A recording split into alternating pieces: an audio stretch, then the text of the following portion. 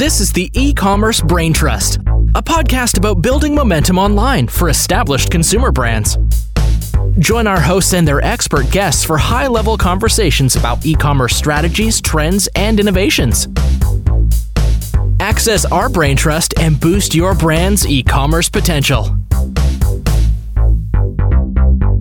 Hello and welcome to the E-commerce Brain Trust podcast. I'm your host, Kiri Masters, and today I'm joined by Doug Stephens. Doug Stephens is an international best-selling author and global advisor on the future of retail and consumer behavior. Doug is also a featured columnist for The Business of Fashion, a wonderful publication, and his latest book, Resurrecting Retail, came out on April 13, and Doug is here to speak with us about the book. Welcome to the show, Doug. Thanks so much, Kiri. It's great to be here. Yeah, it's so great to speak with you. We were chatting just before the show. I've been following your work for a while, so it's a real honor to have you on and be able to pick your brain in the area that you know best. I've been reading your book over the last few days since it came out and since I returned from my vacation. And the story that you open the book with really hit home to me because I was at this event that you talk about, the big show, the NRF big show in New York.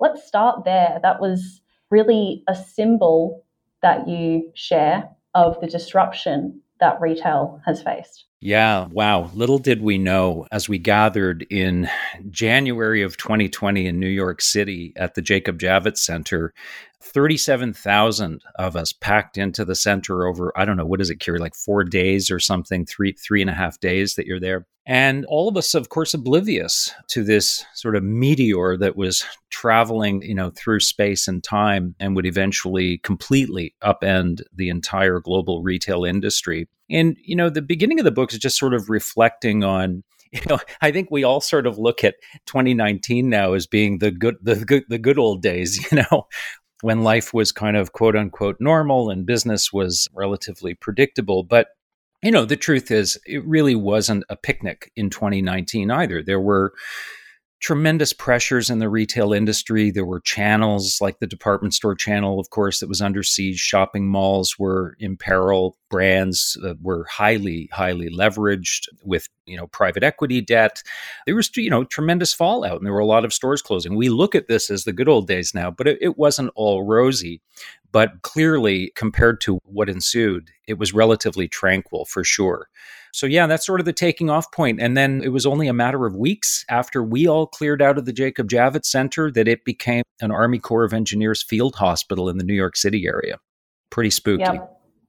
Yeah, and I like that story that you open with because it is sort of a concept that can be extrapolated a bit more. Like you said, there was disruption already sort of happening, but COVID really took that to the next level in that physical space. And as much as is possible in this book, you're providing a vision and casting out to the future how COVID will reshape every aspect of consumer life, including retail. And this is a foundational piece of your work, not just in this book, but elsewhere in your prior works and the other content that you produce is that, to paraphrase, retail imitates life. Life doesn't imitate retail. So can you explain a little bit more about how this was true before the pandemic and some of the temporary and permanent changes to our lives which impact and will impact our shopping habits? Sure. Yeah, and the reason for that thought is that, we're currently hearing in some circles that COVID-19 basically just propagated an acceleration of things that were already in play, So all the trends that we were already familiar with and grappling with, COVID-19 just sort of, lit the fuse on those and has accelerated them. And I don't really buy that argument. I'm not suggesting that, sure, we've seen an acceleration of volume of online activity. We've seen certainly consumers embracing digital in a way that they previously did not, especially in the West. But fundamentally, I think that COVID-19 has also altered the future of retail. It hasn't just accelerated it. And yeah, I say that because, throughout the ages, we have never really built our lives around how we shop. It's not the retail industry dictating to consumers how they're going to live their lives. It's the opposite, that retail builds itself around our lives and the way we live. And if we look at this crisis, our lives have been, inexorably altered and changed in a meaningful way. Hundreds of millions of us now working from home or doing some form of hybrid work. And guess what? We discovered that the experiment has been largely successful. Lo and behold, we can be productive without being centralized or supervised. Imagine that. And, obviously there's been some discomfort with that along the way, but for the most part, we are managing. 26% of companies in the United States are now looking at downsizing their office footprints. Companies like Facebook have basically given their employees a license to work from wherever they want to work. In the San Francisco Bay Area, 66% of technology workers say that they would leave the Bay Area in a heartbeat if they were given the opportunity to work freely from wherever they like. And so on the work side of our lives, things have and will likely change forever now. The same on the education front. We've seen hundreds of millions of students struggling to educate online. We learned very rapidly that we can transfer information much easier than we can transfer inspiration to those students. And so this has opened massive gaps in the education industry, and technology companies are already stepping into those gaps. Entertainment, communication, socialization, all of these aspects of our life now have been altered completely. And so, I don't look at it as a simple acceleration of things that were happening before. I think that we have also jumped the tracks here onto an entirely different future of retail ahead. And double clicking into that a little bit more, even recently, can you share some examples of how these life habits and where people choose to live and how they're working and how we're educating our children and how we're getting from point A to point B, how that has played out in the retail category? Well, if you just look at, in the book, I share several examples of things that we might not always think about. But, if we just take the issue of commuting, this sort of daily migration of people in and out of cities. And through COVID, obviously, this has not been the case. And surveys suggest that upwards of 30% of us believe that we will never commute again. We will never commute to the office. 70 to 75% of us believe that we will commute less, that we'll have some form of hybrid work. Now, on the one hand, you might say, oh, well, that's, no big deal. Really, that's a small shift in our behavior, and we can just account for that with online sales. But the problem is, think about the media networks that have been built around transportation routes. Consider the billboards, the digital signage, these elaborate media networks that are set up specifically for that audience, for the 1.5 million consumers each day that are pouring or were pouring into a place like Manhattan. That's just one example now of something that the retail industry is going to have to completely rethink. How do we now reach those same consumers with messaging? So again, just one aspect. But, in a broader sense, the other thing I talk about in the book is the idea that this is really society being pulled across the digital threshold once and for all. And the truth is, if you go to any city in the world, whether it's, Perth, Australia, where you're from, Toronto, where I'm from, New York City, and you stand on any corner in any major city and you look around, most of what you are looking at was created in the industrial world for an industrialized society. And retail was no different. Retail has been straddling this line between the industrial past and the digital future now for the better part of 30 years. And I believe that COVID-19 has, if anything, been the accelerant now that has pushed us across the digital threshold. Now, on the one hand, that's been extremely tough for a lot of brands. We saw brands, clamoring at the beginning of this crisis to try and cobble together the means to serve consumers online efficiently, sort of get to the point of table stakes vis-a-vis an Amazon. Some brands didn't make that transition, others have struggled, and some have been quite successful. On the other hand, for brands like Amazon, Alibaba, JD.com, Walmart, this has been literally a steroid drip, 14 months of steroids that has made them stronger, infinitely more powerful. and far reaching. And one of the points I make in the book is this. We sort of accept that as being, oh, okay, I get it. Amazon's the big winner or Alibaba's the big winner. But the problem with that thinking is that we have to appreciate that Amazon has also now for 14 months had to step back and watch the rest of the retail industry catch up. The rest of the retail industry has in 14 months potentially achieved 14 years of progress in terms of its ability to compete with Amazon. Brands like Shopify now, which essentially, if you aggregate all the merchants in the Shopify universe and put them together in the United States, they are second in line to Amazon in terms of the largest marketplace. So this is not a picnic for Amazon either. And my belief is this is now pushing Amazon and others, you could argue Alibaba, JD.com and others, into a new era of their own evolution.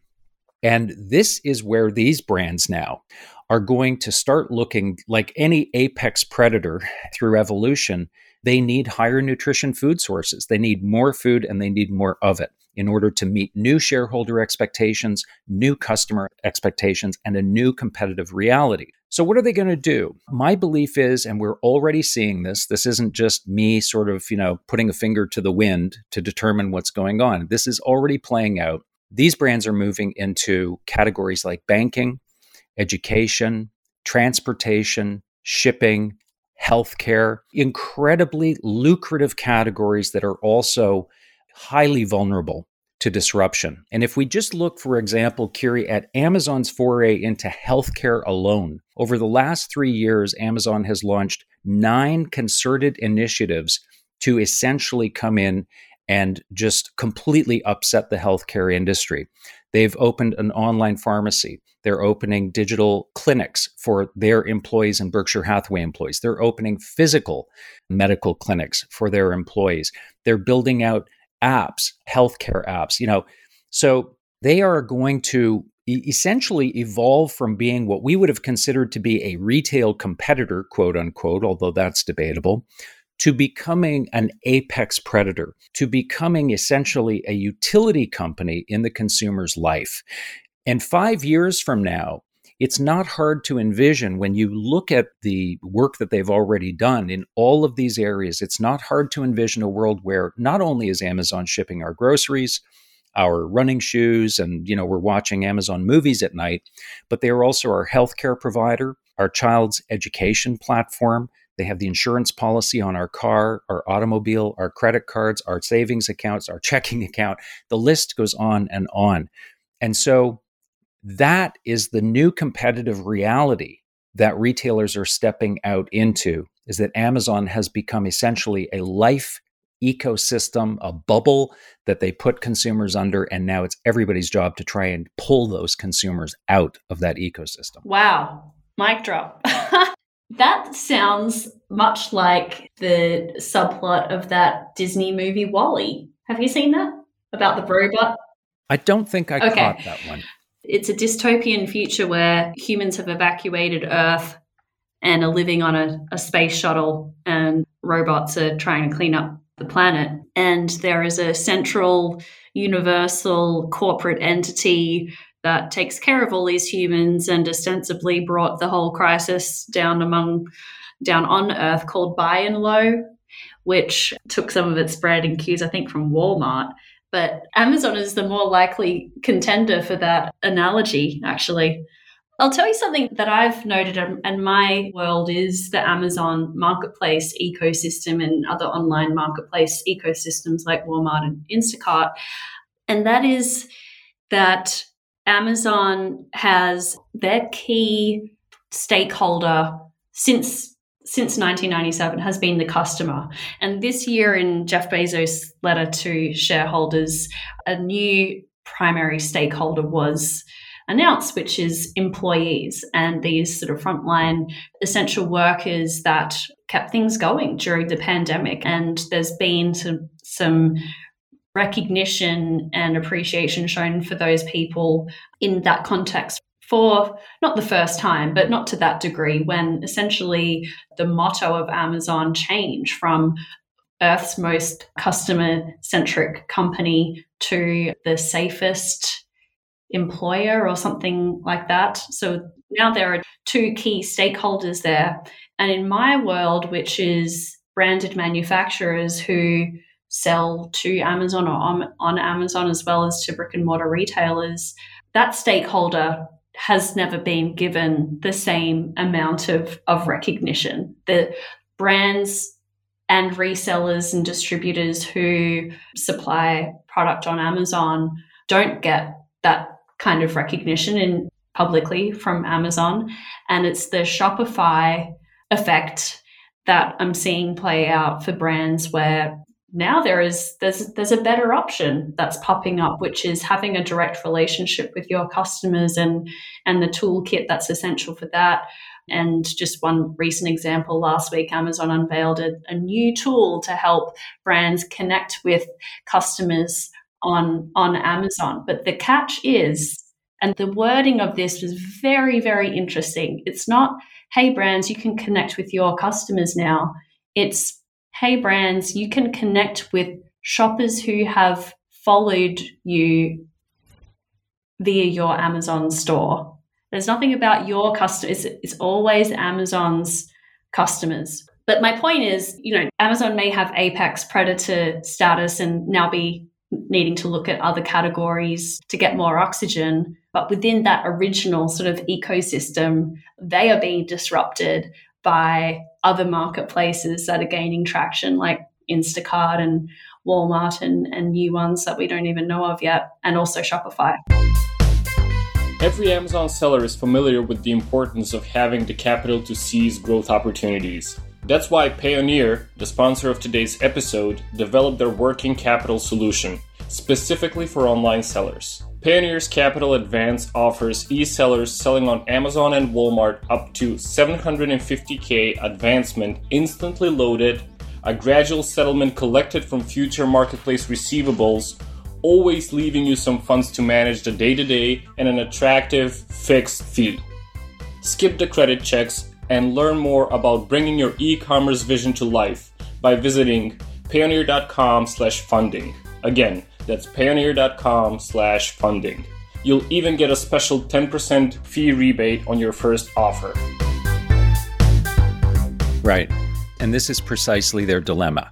And so a few things. You made a lot of really good points, and so let's unpack them. First of all, yes, Jeff Bezos said, we're going to be the first company to vaccinate its entire supply chain. That was the statement. That was sort of the news hit. And so when I started thinking about that, what does that mean exactly? And the fact of the matter is, beyond getting employees vaccinated, I think there's a broader meaning in Bezos's mind around this idea of vaccinating the supply chain.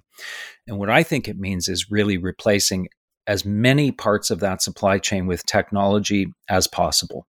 Whether that's self-driving autonomous vehicles that are delivering packages to neighborhoods, whether that is robotic picking technology in their warehouses.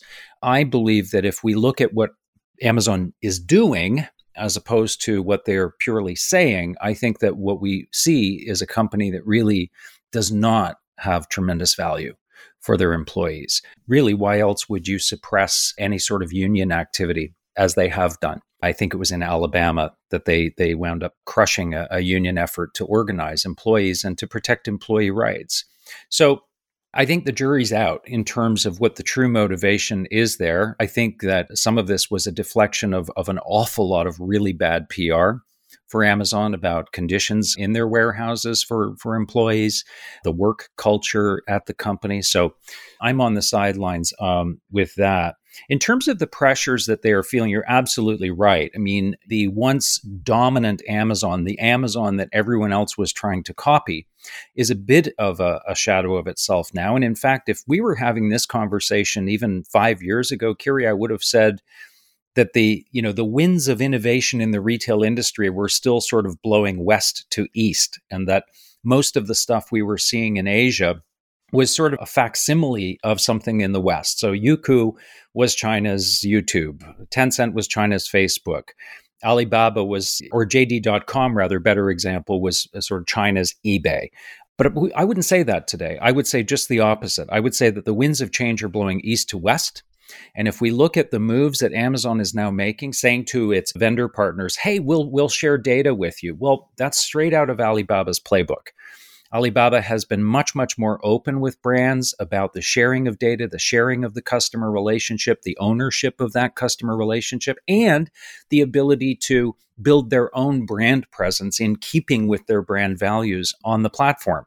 So Amazon now is beginning to mimic Alibaba. And we even saw this in the summer when Amazon launched an effort to try and get fashion retailers and luxury brands onto the platform in a product that looked a lot like and looks a lot like Alibaba's Tmall Luxury Pavilion. So now all of a sudden you're right. Amazon is a bit on the defensive, and all the more reason now for them to want to achieve this broader life ecosystem that includes things outside of consumer goods, because if they can get there, if Amazon becomes about your healthcare and your child's education and your banking, then they could literally afford to run the marketplace at a break even. And that's when they change the game for everybody. At that point, they don't care if they make any money. The products are just breadcrumbs to draw consumers into the ecosystem.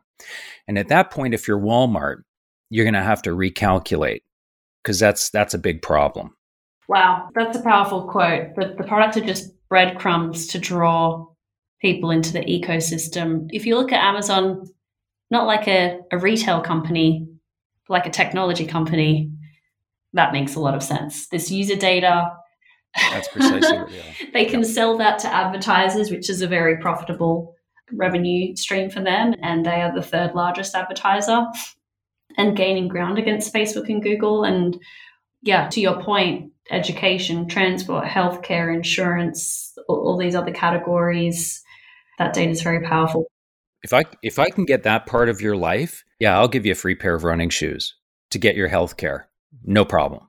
And I think that's the calculus here, that, Amazon recognizes now that it's literally time to go to the next level. And I think that's part of the reason that Bezos has stepped back now.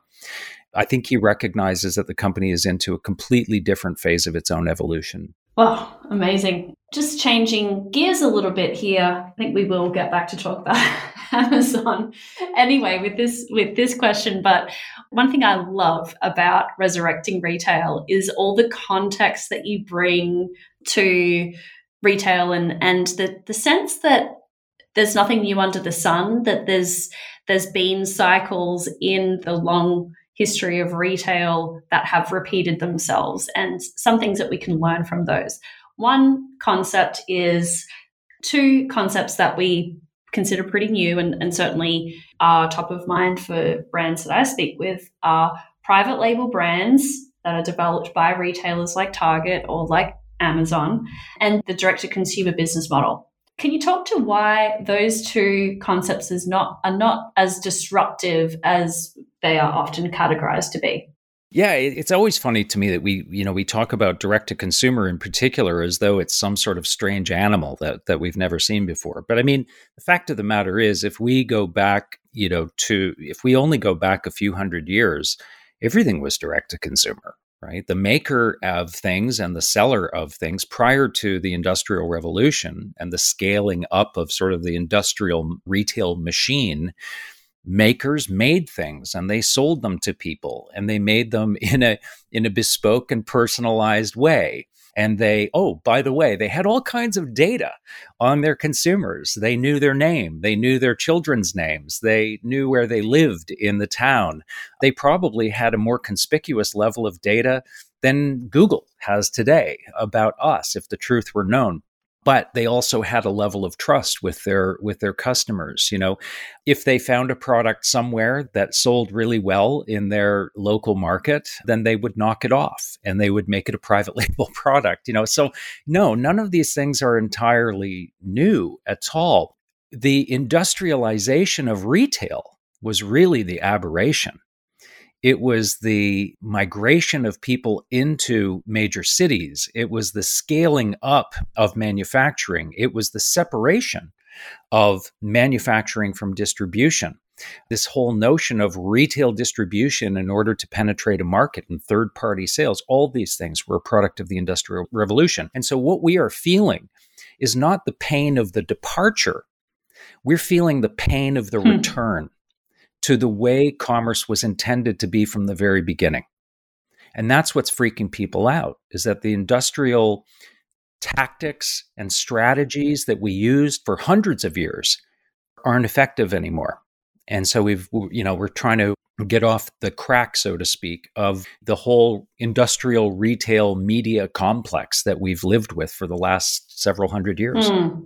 As we wrap up here today, Doug, what message do you want to share with listeners to give some, not hope for the future? I think that where a lot of commentators are saying we're on the cusp of a whole new and exciting world that's reimagined, sort of a roaring 40s.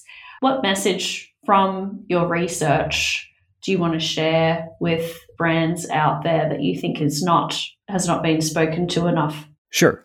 So when I wrote this book, I said to myself, this cannot just be an inventory of the wreckage. The purpose of writing this book is not to simply point out how devastating this has been. It is not to point out how daunting the challenges are, although the book, yes, does that, but it's also to serve as a roadmap to help brands navigate to a point where they can not just survive this crisis, but they can literally thrive abundantly in the shadow of an apex predator like Amazon. And so what I determined through research is this, Kiri. When you get right down to it, most of the brands that we see around us today, if you go into a shopping center, if you're able somewhere in the world to do that today, if you go into a shopping center and you look at most of the brands in that shopping center, very few of those brands occupy what I would point to as being some sort of meaningful place in the heart or the mind of consumers. Most of them are just sort of noise in the marketplace. They exist, they sell products, but they don't really have that sort of linchpin position amongst consumers. And even more importantly, very few of them answer a very specific question on the part of the consumer.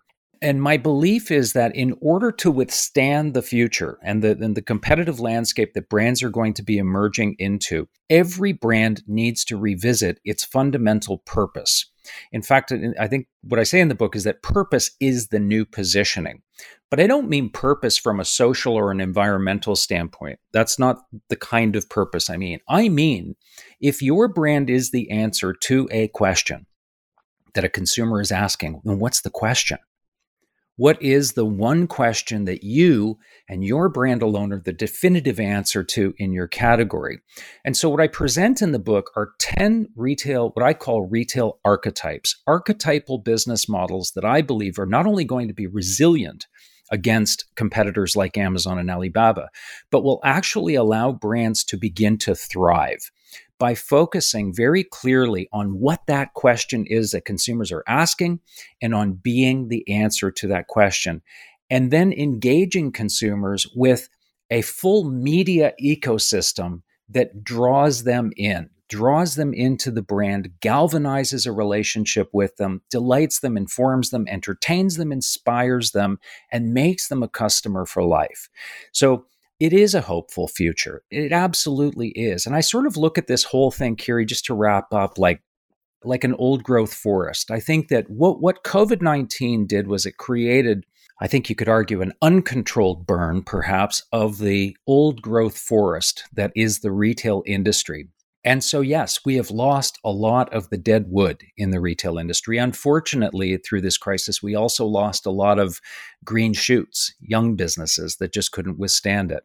But I do believe in the final analysis, we are going to wind up with really, really fertile opportunities for new growth in that forest. And so if we lose a JCPenney in order to get 10 bright, shining new companies that come to the market for this age that we live in, I think that's an even trade. I think we should accept that this is the evolution of the retail industry, and we can all be part of that.